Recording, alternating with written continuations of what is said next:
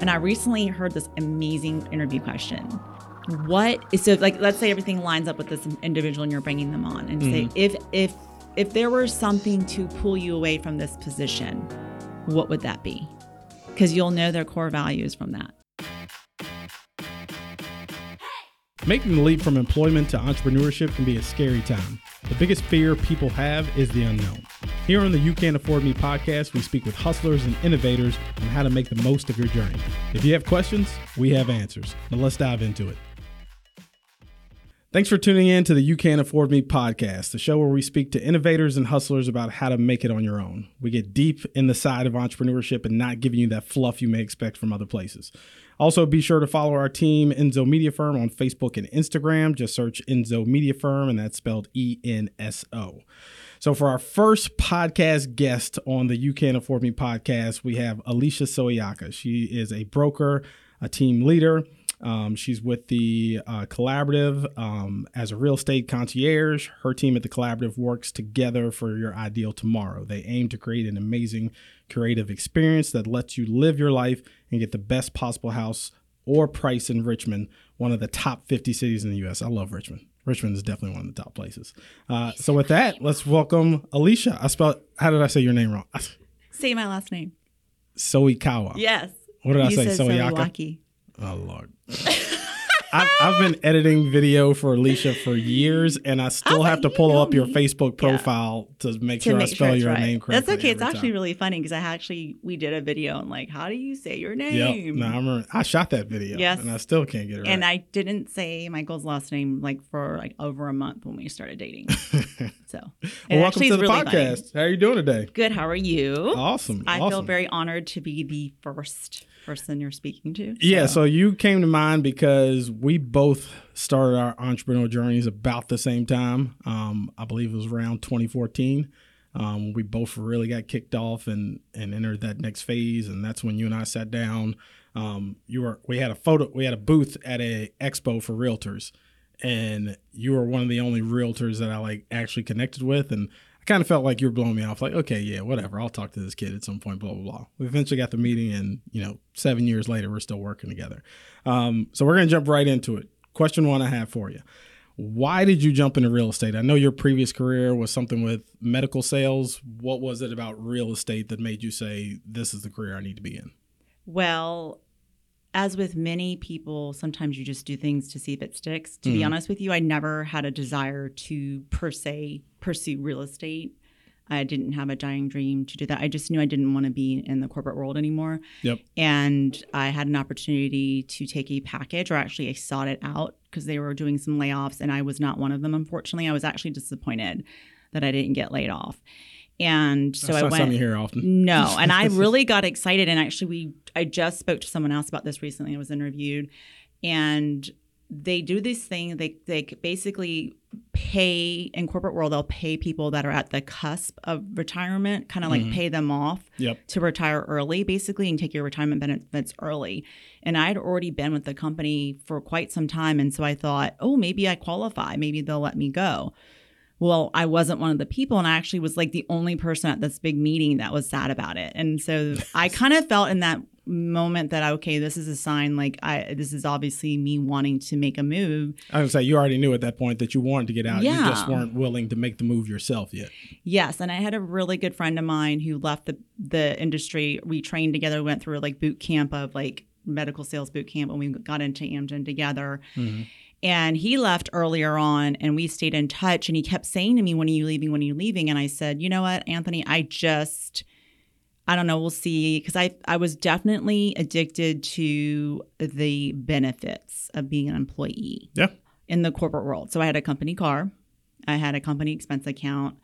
I had everything paid for. I had cell phone, computers, gas. I had 9 weeks of vacation paid. I had, full benefits, all the packages, stock, pretty much the bells quote and the whistles. Guaranteed income. Yeah. And I think it was just also the prestige. So there's a prestige that comes with when you work for a big company that no one wants to admit, that you kind of are, it's the whole competition thing that you have with your neighbor, who's keeping up with the Joneses. Yeah, that's the phrase. Basically, when you go to college, you have this feeling of like, if you don't get a good job and you're not paying benefits, then you are less than the person that doesn't, right? Because I come from an immigrant family where they didn't have those opportunities. So they looked at corporations and things like that as, wow, that's the best thing you could do. Yep. And there's an illusion to that I think people don't understand. And I think that I kind of sold my soul a little bit because I had to compromise who I was to fit in the mold that they wanted me to be in. Mm-hmm. And I think over time, doing that year after year after year, I was like, I'm dying. I'm literally dying. And I didn't even realize it was happening because there's just like a soullessness that when you work for a multi-billion-dollar company, you're just a number. It's even worse than that. I would say you are a number, and you are a number that cannot make noise. Mm-hmm. And stay in line and be quiet. Yes. Behave. So it is literally like, be a good soldier. Don't speak unless you're spoken to. And if you kiss enough butts and you do the right things, then maybe you'll get the next job up. So how did you even get exposed to real estate? Well, that's even weirder. So my dad was a real estate agent. Mm-hmm. I'm Korean. And he was a real estate agent when I was in high school. So he actually took the test and he failed it, I think, like 6 or 7 times. How hard is the real estate test? Because I feel at some point I'm probably going to end up taking it just because I want to be an investor. And I'm like, how hard do you really have to study for that? I don't think it's hard. I think it's a insert all the information in your brain and spit it back out. But the questions are worded and phrased in a multiple choice. They're all multiple choice to wear you out and also to trip you up on purpose. How long does it normally take somebody to take the test? So they only give you a certain amount of time. So there's national and state, and you have to fulfill the requirements of taking the class. The class has nothing. I mean, there's some stuff on the test of the class, but there really isn't the same question. So you have to pass the class test, and then take the PSI test for the government. And then so it really does take a year to even get licensed as a realtor. No. You can do it. Now they have online classes. You could probably, if you pounded it out and you could do all the hours, you could probably do the class in like a week or 2 weeks. Oh, wow. But then you have to pass the test. Yeah. And it's the most boring information. It is a test on taking information that you pretty much won't need, except for the fair housing and things like that. And there's, post-education, continuing education that we are required to keep so that you kind of keep abreast of all that information. You just literally talked me out of it. I never want to take another test again in my life. That's one reason I became an entrepreneur. I will tell you this. Certifications. I don't need all this stuff. I don't want to take any more tests. I'm a horrible test taker. Well, then if you are, then there's actually an agent that I met. She failed it 12 times. So you have to pay like $125. So she paid over almost $2,000 just to take the test and pass the test. And I'm like, I passed it the first time around. I was like, I'm not doing this again. Yeah. But it was a lot of hours, a lot of flashcards, a lot of time to pass the test. But my dad couldn't because English was not his first language. Yeah. So he was not educated in this country and English wasn't his first language. So he really struggled, but he figured it out and passed it. So I wrote his first contract for him. So he comes in the room, he found a house for a Korean client. So all his clients were Korean speaking and of our culture, which is typical of the Korean culture. They kind of are very close knit. Yep. And he was like, Alicia, come in here. I need you to help me. And I'm in 9th grade. And on the brother word processor, I had to type out his contract for him. So that was my first foray into real estate. And I had no idea. And I kind of didn't realize that was going to be something a part of my life later on. And it was one of those things where I always kind of was curious, just like you say that you may want to do investing and all that. A lot of people are curious. They think it's fun. And they think you're just going to look at houses and it's so fun and so flexible. Hard work. But unfortunately, you give the TV shows that give the appearance that it's so easy and you make all this money, and they don't see all the work and effort and time and money investment. Everybody thinks realtors are walking around eating caviar, drinking champagne, and walking around $1 million homes all day long. Which, by the way, this is the first time I've ever seen you in a T-shirt in like 7 years. I've never seen you wear a T-shirt before. Well, I wear it because it has a lion. Well, not a lion. Is it a tiger? Tiger. No, it's a tiger. So I had a coaching call this morning. I coach. And I just got certified to be a specialty coach for time management. Mm-hmm. And I was doing a guest speaking presentation for another brokerage in Massachusetts. And so I thought it'd be funny to wear the tiger because our coach she's like the Tigers. Go get them, Tigers. So let me jump into the next thing because this is a big point for me. A lot of people talk about when you become an entrepreneur, finding work-life balance. I think you and I both know there's absolutely no such thing. There are going to be times in your business that require way more time. Like I try to have a strict schedule, like I generally leave the house at the same time in the morning. I get about an hour with the kids, and then I get home at a certain time. So I at least have 2 hours with the kids on the back end and then some time with me and my wife. But there are going to be times where, I call my wife and be like, hey, I'm going to have to work till 8 o'clock tonight. Or, hey, I know we were planning on doing something with the kids this weekend. I got to go do this video shoot. To you, how do you manage that time between work and your family?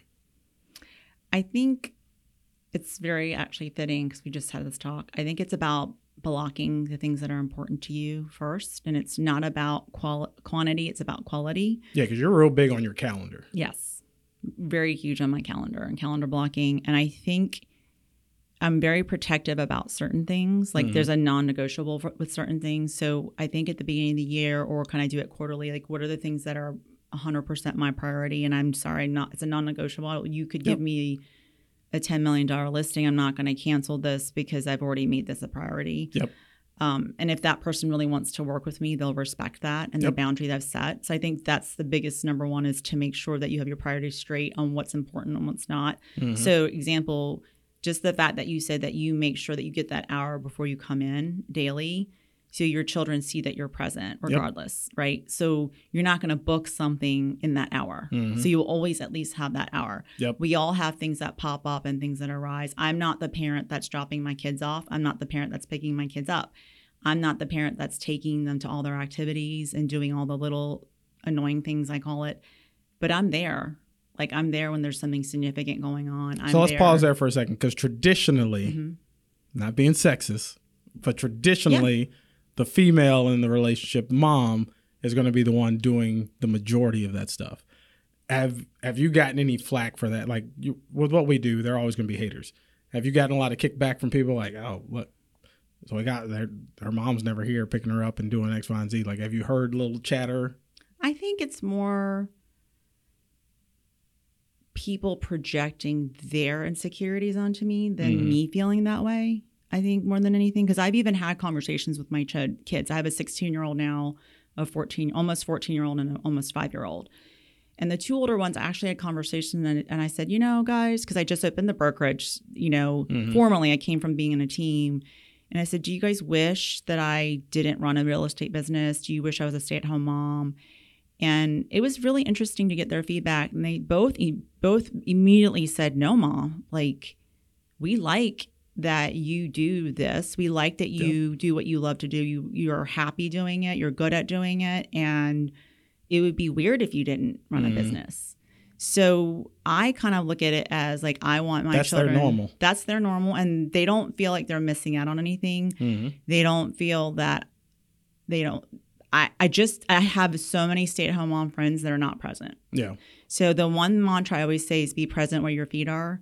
So like when I'm here talking to you, I'm fully engaged with you and, creating content or whatever. Yep. I'm not sitting in the back of my head going, oh, I wish I was at home with the kids. I miss the kids. I should be with the kids. Or, when I'm with the kids, I'm not saying, oh, I need to be calling clients and doing this. So I really have worked really hard on being truly engaged and present in the moment and feeling that moment. So I think you can tell when someone's engaged with you and when someone's not. Yep. So on that note too, let's switch to the marriage piece, because different dynamics in relationships, like my wife's definitely the emotional one in the relationship. You and I are more likely built like at the same cloth, where like, I hope my wife doesn't listen to this one, but like sometimes she'll text me and be like, do you miss me? And it's like 10:30 in the morning. I'm like, in my head, I'm like, no, I haven't even had time to miss you. I've been like bombarded with work since I got here. But of course I have to say the right thing. Like, of course I miss you, like blah, blah, blah. How long have you and Michael been married? Well, this year we'll have been married 22 years, but we've been together 26 years. We just celebrated 26 years together. So how do you find the balance with that? Like, obviously, I feel it's probably easier to set aside that time with the kids and a little bit harder sometimes with our spouses, because it's like, oh, you're a grown adult. I'm taking care of business. This is what we need to take care of our family. How do you guys manage that time? Because I see on your Instagram and Facebook, like you guys have date nights and things like that. I think it comes around to intention. And I will say we had a lot of seasons where we probably been at the brink of divorce and brink of separation for different reasons, being pulled in different directions, not just with the business or with children, but external forces, family, finances, everything you can imagine we've been through. And honestly, I think we made a decision in one of the times where we almost split up, where we said, are we in this or are we not? Mm-hmm. And if we're in this, then we need to be in this for real and make it a priority. And I even made a comment to him, and we've seen a lot of our friends, because we've been together a really long time, and we have children all different ages. But we also have friends with children that have left the home already. They're already grown and gone. And I've seen friends go through divorces that were shocking. Like, I couldn't believe that they got divorced. Mm-hmm. Like, you thought, what? How could they be the ones getting divorced? And I've also seen people drift apart because everything was about the children. Yeah, it can't be that. And it can't. And I think some people get together because they have a kid and think that's going to make their relationship better. Yeah. It only amplifies the problems. And those typically definitely end. Yep. But I said to him, I don't want our children to leave and us to look at each other and be like, all right, see you later. Yeah. Or also basically commit to a life of being unhappy. Mm-hmm. So we just made it a point to be interested in each other, and also to be vulnerable enough to say, hey, I'm at a point where I'm lonely right now. I just need to have a conversation with you, or I need to talk to you, or I really feel like we're disconnected and we need to be connected. Let's go on a date night. Mm-hmm. And in the past, as a woman, I used to not want to ask. So the fact that your wife calls and asks you is pretty amazing, I think, because a lot of women won't. Yeah. A lot of women will not express what they need. And so how can someone know what they need? They can't read your mind. For sure. So the fact that you have open communication to have that, I think, is a leading indicator to show that you have a really healthy relationship, and not like, people just dismiss things, or like, I'm fine. Like, I don't need it, or they'll make a joke. And I will say that we are very frank with each other, and we're brutally honest with each other, almost to the point where it's like some other people would see it as being mean or hurtful. Mm. But I look at it as being like, I need someone that can tell me the straight, bold truth if I'm being a total ass. I'm the same way. Like, right? I don't like us walking out of the room and we're still upset with each other. Like, no, don't get heat. Like, we're grown. Mm-hmm. We're grown ass adults. Like, come sit here. Let's talk about this. Like, yes. Because for me, like, I fester. Like, I just have that person. Like, I'm a Gemini. We don't forget nothing. And I don't believe in astrology, but, like, that's one thing. Like, I can tell Geminis are all the same when it comes to that. Like, because we can get into an argument, and then, like, an hour later, Holly's ready to be kissing up on me and stuff. I'm like, no, get the hell off of me. Like, I'm so pissed about what happened an hour ago. Like, I have to get it all out right then and there, or, like, it's a problem, at least for the next 24 hours. Well, that's interesting. And I think because we've known each other, like, no one knows me better than Michael, and I know him better than anybody. So I also know you just need to not say nothing. Yeah. Sometimes you just need to be, and we can also have a furious fight with each other and disagree, and then 2 seconds later move on. Yeah. Whereas in the past, when we were younger, we would hold on to that anger and carry it in just to be an asshole to each other, just to dig at each other, to be mean. Now we can have a disagreement about something, and if we disagree, okay, fine, and then move on to the next thing and be totally fine. Yeah. So with that, like, talking about, like, the balance of life and everything, for people like us, you have to have a team in place to be able to find any level of balance in your life. Like, you're not going to be able to spend the time with your husband or your kids that you need to if you have to do everything. So in your process of putting together a team, and that's real interesting with our journey, like, both of us starting at the same times, our teams are about the same size. Like, we've both seen each other's business grow over the years. What's your process with putting together a team? Because you can't just hire any and everybody. Like, I know the people immediately, there are red flags that go off when I interview somebody, because I know specifically what I need from each type of person, because we have several different personalities here, but I know what will work and what won't. So what's your process when you're looking to add people to your team? I think it's just understanding. I look for 4 things when I look for agents. And number one, they have to be coachable, because I value coaching to the most highest. Yep. Learning, growing, coaching. So if you don't learn yourself, or you don't value that learning, then you don't have a core value with me, period. Competence, obviously you don't want a dummy or someone that's like completely a moron. Like, you cannot have that. It's some people you're like, I can't. I've had a couple of those. And you don't even realize it. But if you ask basic questions and they look confused, then that's not for you, because you're not there to teach basics of ABC. They need to be able to come to the table with something, right? I had an employee here one time that literally didn't understand the fact, like, I asked him to take out the garbage, and then you take out the garbage, and I go back into the kitchen an hour later, and there was no bag in the garbage can. And I'm like, dude, what in your head made you think, oh, well, you didn't tell me I need to put a bag back in the garbage can? I didn't think I would have to. Oh my God. I can't. Yeah. Okay. So competency. That's a very good yeah. example of competence. Yeah. Commitment. Mm-hmm. Like we recently, had to part ways because someone wasn't committed to being 100%. And you can't be halfway in. You can't have a side hustle. You can't, either you're in or you're not, and I'm a very committed person. I'm a very loyal person. Commitment is huge. So character is probably the last one. So if someone lies to you or someone's not trustworthy or someone has an integrity issue or doesn't show themselves well, if they're willing to do something that's questionable to you, then how do you know they're not going to do that to you in your business and represent you in a poor way or to their peers? Exactly. So that's a huge, huge red flag to me. So those are the 4 things we kind of ask to ourselves. Is this a fit? And I recently heard this amazing interview question, and it's a really good idea. So it's basically saying, let's say everything lines up with this individual and you're bringing them on and say, if there were something to pull you away from this position, what would that be? Because you'll know their core values from that. Yeah. Instagram, Facebook, TikTok, LinkedIn. Social media can be a full-time job. With algorithms, content creation, the list goes on. Don't leave your social media brand to just anyone. Our team here at Enzo Media Firm has been helping brands achieve new heights for 10 years. Contact our team today and learn how you can maximize your reach for as little as $500 a month. Just go to enzomediafirm.com. That's Enzo, E-N-S-O, mediafirm.com.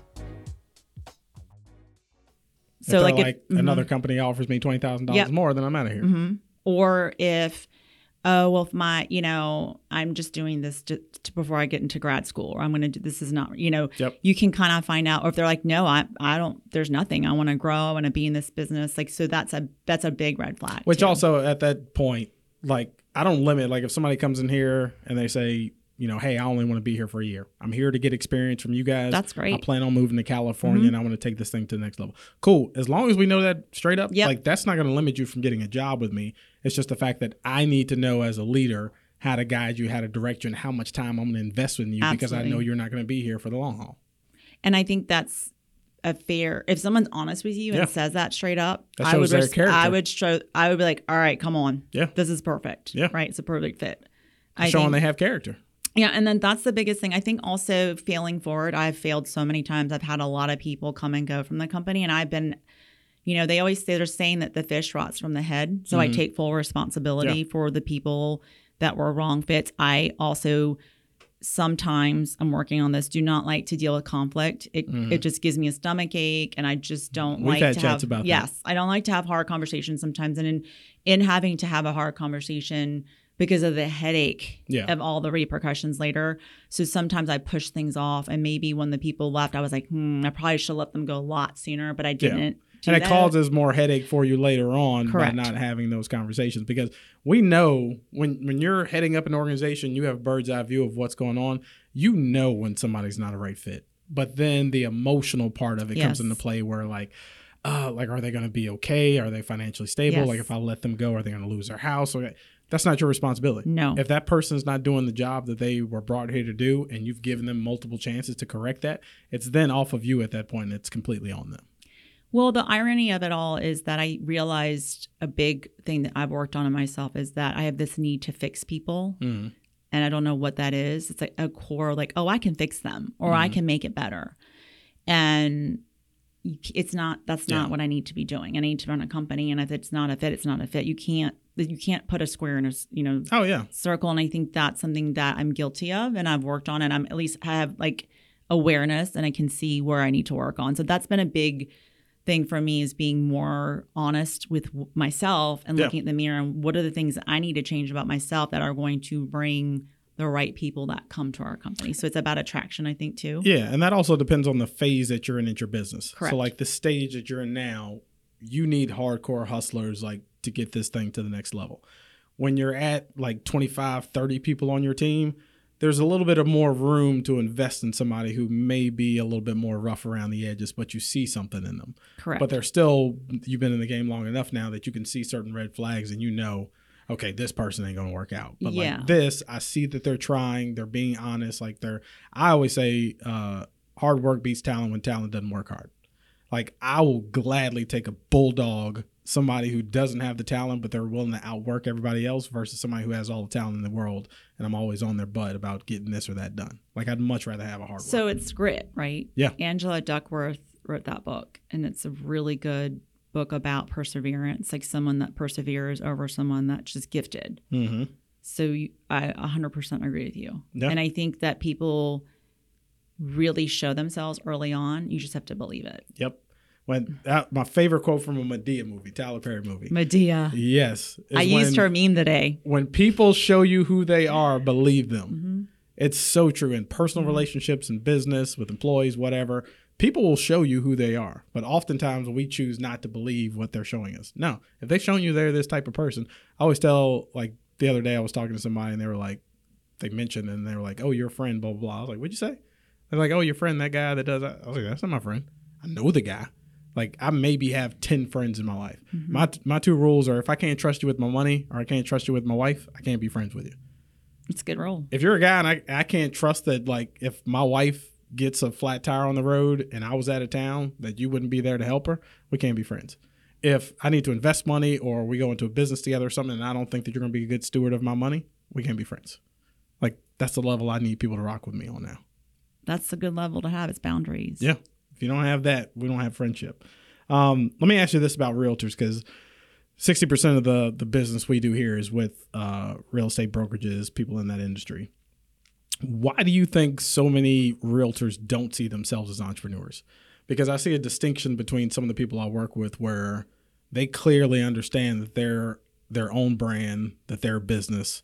A lot of realtors I talk to, they're dealing with their transaction is going through their personal checking account. They don't have a business account set up. Like, so when they close on a house, they're like, oh, I got 10 G's. This is fun money. I can do with whatever I want, instead of thinking like, no, I need to have a marketing budget.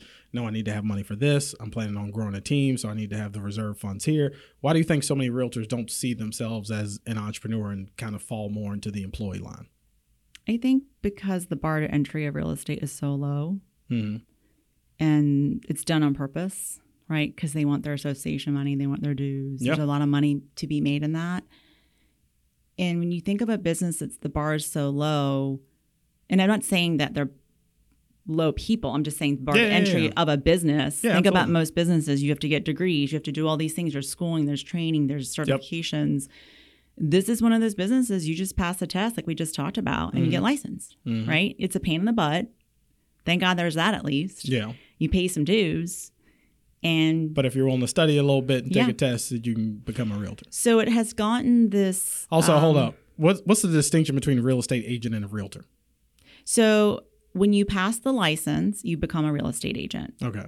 When you affiliate with the board, you are a realtor. Realtor is a trademarked name. That's why you see the little registered. Yep. Or it's in all caps. Mm-hmm. So it's a National Association of Realtors, which also then you're a member of your state association. So here would be Virginia Association of Realtors, VAR, and then RAR, which is Richmond Association of Realtors. When you pay your dues, you get membership at all three, which then gives you membership to the MLS, the multiple listing service. But a realtor is held to a higher standard than a real estate agent is. Correct, because you basically said you're on the board and you're doing all these things. Gotcha. But a real estate agent can. So some commercial agents are not on the board. Gotcha. Like they're not part of the National Real Estate Association. You don't have to do that to be a licensed agent. Gotcha. So there are agents that will park their license in referral status and get referrals. There are agents that are licensed assistants and may not be necessarily a part of the board. Yep. Property managers, all that kind of stuff, because they're not selling and buying actively and representing people. So that's typically what that is. Gotcha. Just so you know.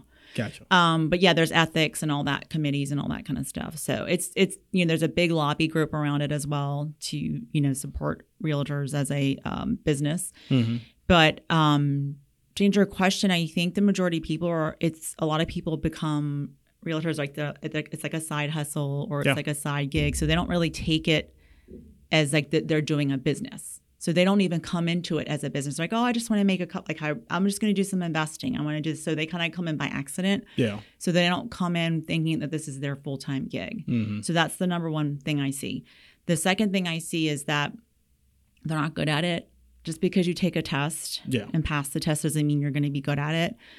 I think the failure rate is ridiculous. It's like I think it's within 5 years, most realtors, 75% of realtors that get their license within 5 years will give up their license. So the failure rate is probably one of the highest in any industry. Jeez. And then the average realtor makes, I think, less than $30,000 a year gross. So that's before taxes. That's what, like selling 2 homes a year or something like that? Mm-hmm. So the average, I think, home sales are like 5 homes a year. That's average on everybody. Yeah. So if you look at the numbers, I think it's like an 80-20 rule with everything. 20% of agents, and I would say with real estate agents, it's probably 10% of the agents do all the business. Yeah. Makes sense. And so that's the biggest thing. That's why it's really encouraging as a real estate coach. So we always encourage brand new agents to sign up under teams now, especially in the model that we're in today, because there's no one that's going to show you how to do this. When I came into the business, no one showed me how to do anything. Yep. They really didn't. I mean, I figured it out on my own, and I went into coaching early on, and I was like, I need to run this as a business. I need to structure this as a business. I need to set my schedule up like I'm a business. The problem is that people think when you're going into business for yourself, like, oh, it's so cool. I don't have to get up till noon, and I can work and do what I want. I can party, I can travel. You substituted one boss for hundreds of bosses. Yep.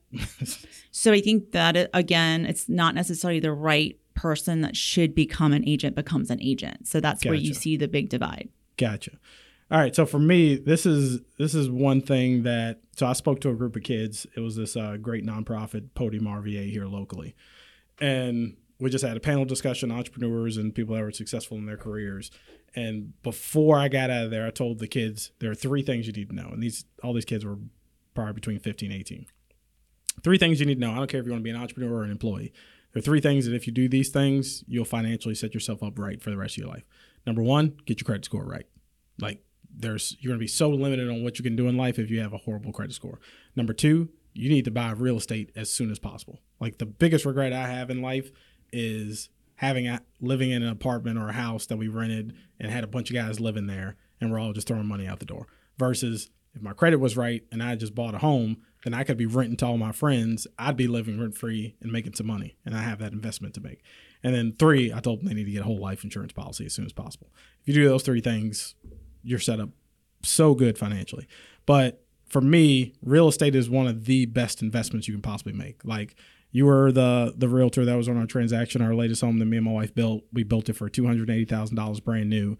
And I got an assessment from you the other day that's valued at $390,000. I've upped my net worth almost $100,000 in less than 3 years. Like what other environment could you do that in? So why is it important, not only just for entrepreneurs, but why should the average person be looking at real estate as something to add to their portfolio? I think you should watch what everyone else is doing. If you look at big companies, their holdings, if you look at large companies, their holdings are real estate. A majority of their holdings are in real estate. Starbucks is a real estate company. McDonald's is a real estate company. Land is something that's tangible, and you can't make any more land.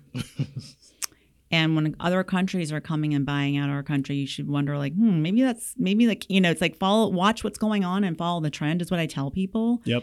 But if you can leverage, so like I did a whole video about why real estate's so good, and it's because it's something you can leverage, right? You can actually leverage the real estate. Like if you wanted to, you could rent your house out and make money off of it, and or you can rent it out when you are away on the weekends for Airbnb. You can do all different models to make money off of your home. So it's leverage, right? Yeah. Or you can take an equity line out of it. Yeah. And you can get a HELOC. You can pull money out of it. Send your kids to school, but you still have a place to live. So it becomes something that is a tool, not just a home or land. And that's a really, really huge piece. It's something that appreciates over time. So over time, and I know people saw the crash and like, oh, things are going to be cut in half. I'm like, that's not the case. If you look at over time, over year, over 20 years, you have to determine you have a long hold, a short-term hold. Are you flipping? What are you going to do with this piece of real estate? There's all different ways you can hold real estate. You can go into it with multiple people. You can leave it behind. It's legacy. There's so many things you can do with real estate that you can't do with other types of investment. And I think it's just part of a portfolio. I don't think it's your end all be all as well. And there is work and there is risk like everything else.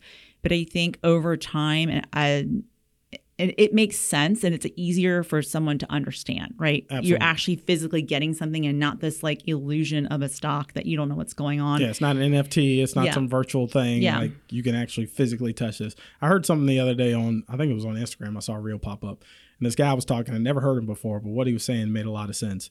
He was like, now is the time to get into the real estate game because in 10 to 20 years, it's going to be a hell of a lot harder to get your hands on property and own a home than it is currently. How do you feel about that? I would say that's accurate. I think the NAR, the National Association of Realtor Economists, chief economist, was before Congress recently, and that actually was filmed. And he was asking Congress to fund, give grants basically to builders to encourage building. Because he showed that the way that the population is growing and the number of homes that we have and inventory wise, that the resale homes cannot keep up. So the only way to keep up would be to build new homes.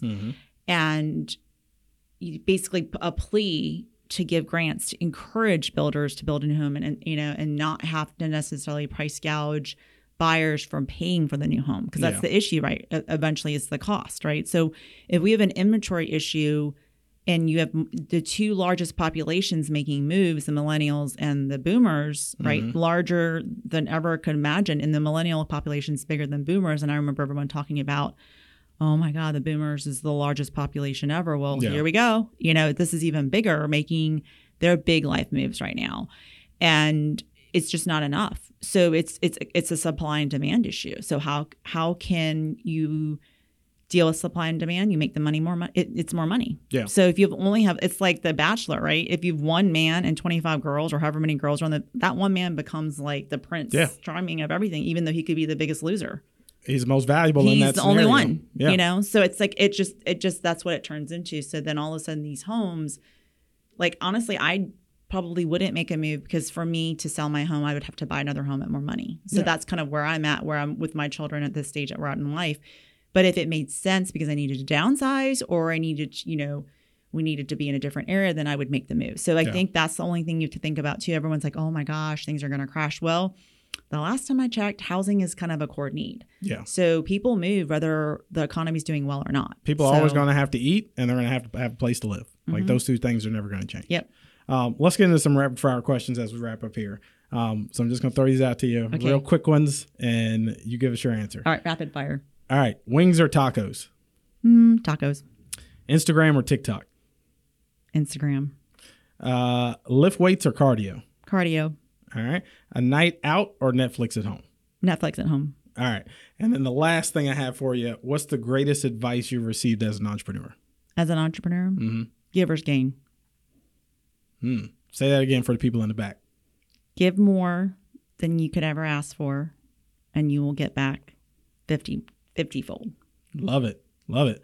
Well, Alicia, tell everybody where they can follow you, where they can get more information and keep track of your brand. So at alicia.rba is my Instagram, and at thecollaborative.re is our collaborative Instagram.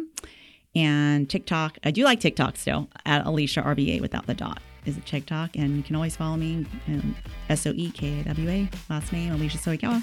I'm on all the channels. Good stuff. Well, guys, this is Sam Anderson. Thanks for listening to the You Can Afford Me podcast.